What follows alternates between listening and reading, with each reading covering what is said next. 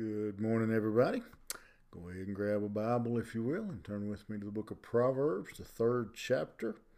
And we'll be picking up in verse 5, two of the most well known, most memorized verses of the book. Trust in the Lord with all thy heart. Lean not on thy own understanding. In all thy ways acknowledge him, and he shall direct thy paths. The lesson this morning is I think you can already figure out where we're going. That we learn in our life to put our confidence in God, to put our trust in him, to be obedient, to follow God in all that we do. Again, these two verses are, I think, exceptionally clear. Don't trust your own wisdom. Don't trust your own wisdom. Don't put your confidence in him, but in all your ways, not some of your ways, not part of your ways, and he shall direct your paths. Now, again, not part of your paths or some of your paths, but that we put our confidence and we put our trust in him. And again, everybody listening this morning has had the unfortunate experience of our own understanding, our own wisdom being wrong. We thought we had looked at every angle. We thought we had thought through every possibility of what could go wrong, what might go wrong, and that we had eliminated all the risk. We had got it all figured out, only to have our very best thinking fall flat.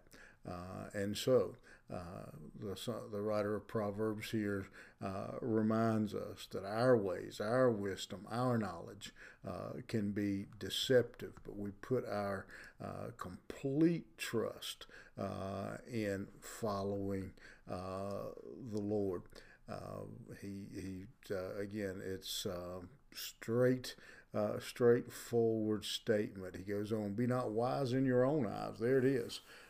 We think we're wise, but our own wisdom, again, is clouded because of sin, because of a lack of knowledge. He says, don't trust your own. People say all the time, seeing is believing. But we can't trust our own eyes sometimes. Fear the Lord and depart from evil. That we don't trust our own wisdom. We depart. We stay away from evil at all cost. It shall be health to thy navel, marrow to thy bones. Honor the Lord with thy substance and with the first fruits of all thine increase. So shall thy barns be filled with plenty, and thy presses shall burst out with new wine. That we bless the Lord, that we honor God when we give him our best, that we serve him, and that we're grateful for the wisdom that he gives us, that he blesses us, and that we worship him. And then the section closes with an interesting statement. My son, despise not the chastening of the Lord, neither be weary of his correction. For whom the Lord loveth, he correcteth, even as a father the son in whom he delighteth. These final words of this section are hard words for us, honestly. We don't like the idea of correction. We don't like the idea of discipline.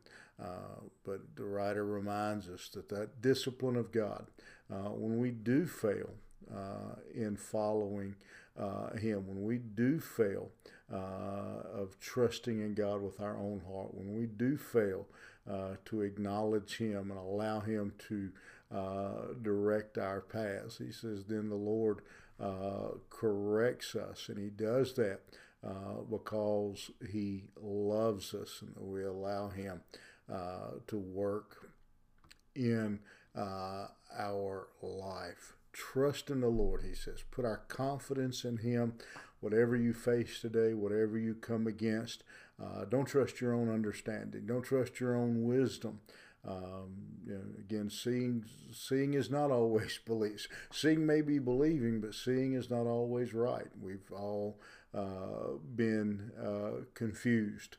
I think about the other day, we were coming home, and Rhonda was driving. I was sitting in the passenger seat, and we were on the interstate, and I told her, I said, I didn't think she could see because of some trucks in front of us what I thought I could see. It appeared to me that there was a car on the side of the road, and we were on the interstate, right over near the edge, and it didn't look like maybe the car broke down and didn't get all the way off the edge of the road. And I was letting her know that car was coming up. And as I was telling her, she says, "What car?" And I said, "That one right up." Oh, wait a minute. And as we got closer, I realized it wasn't a car at all. It was actually, it had rained earlier. It was a puddle of water, and just the way the water looked to me from my vantage point, I thought sure there was a car right by the edge of where we would be passing by. And I was positive. My eyes saw that car. My brain said car. My brain said scoot over, change lanes, be careful. My eyes, my brain were all deceived. It was a puddle of water.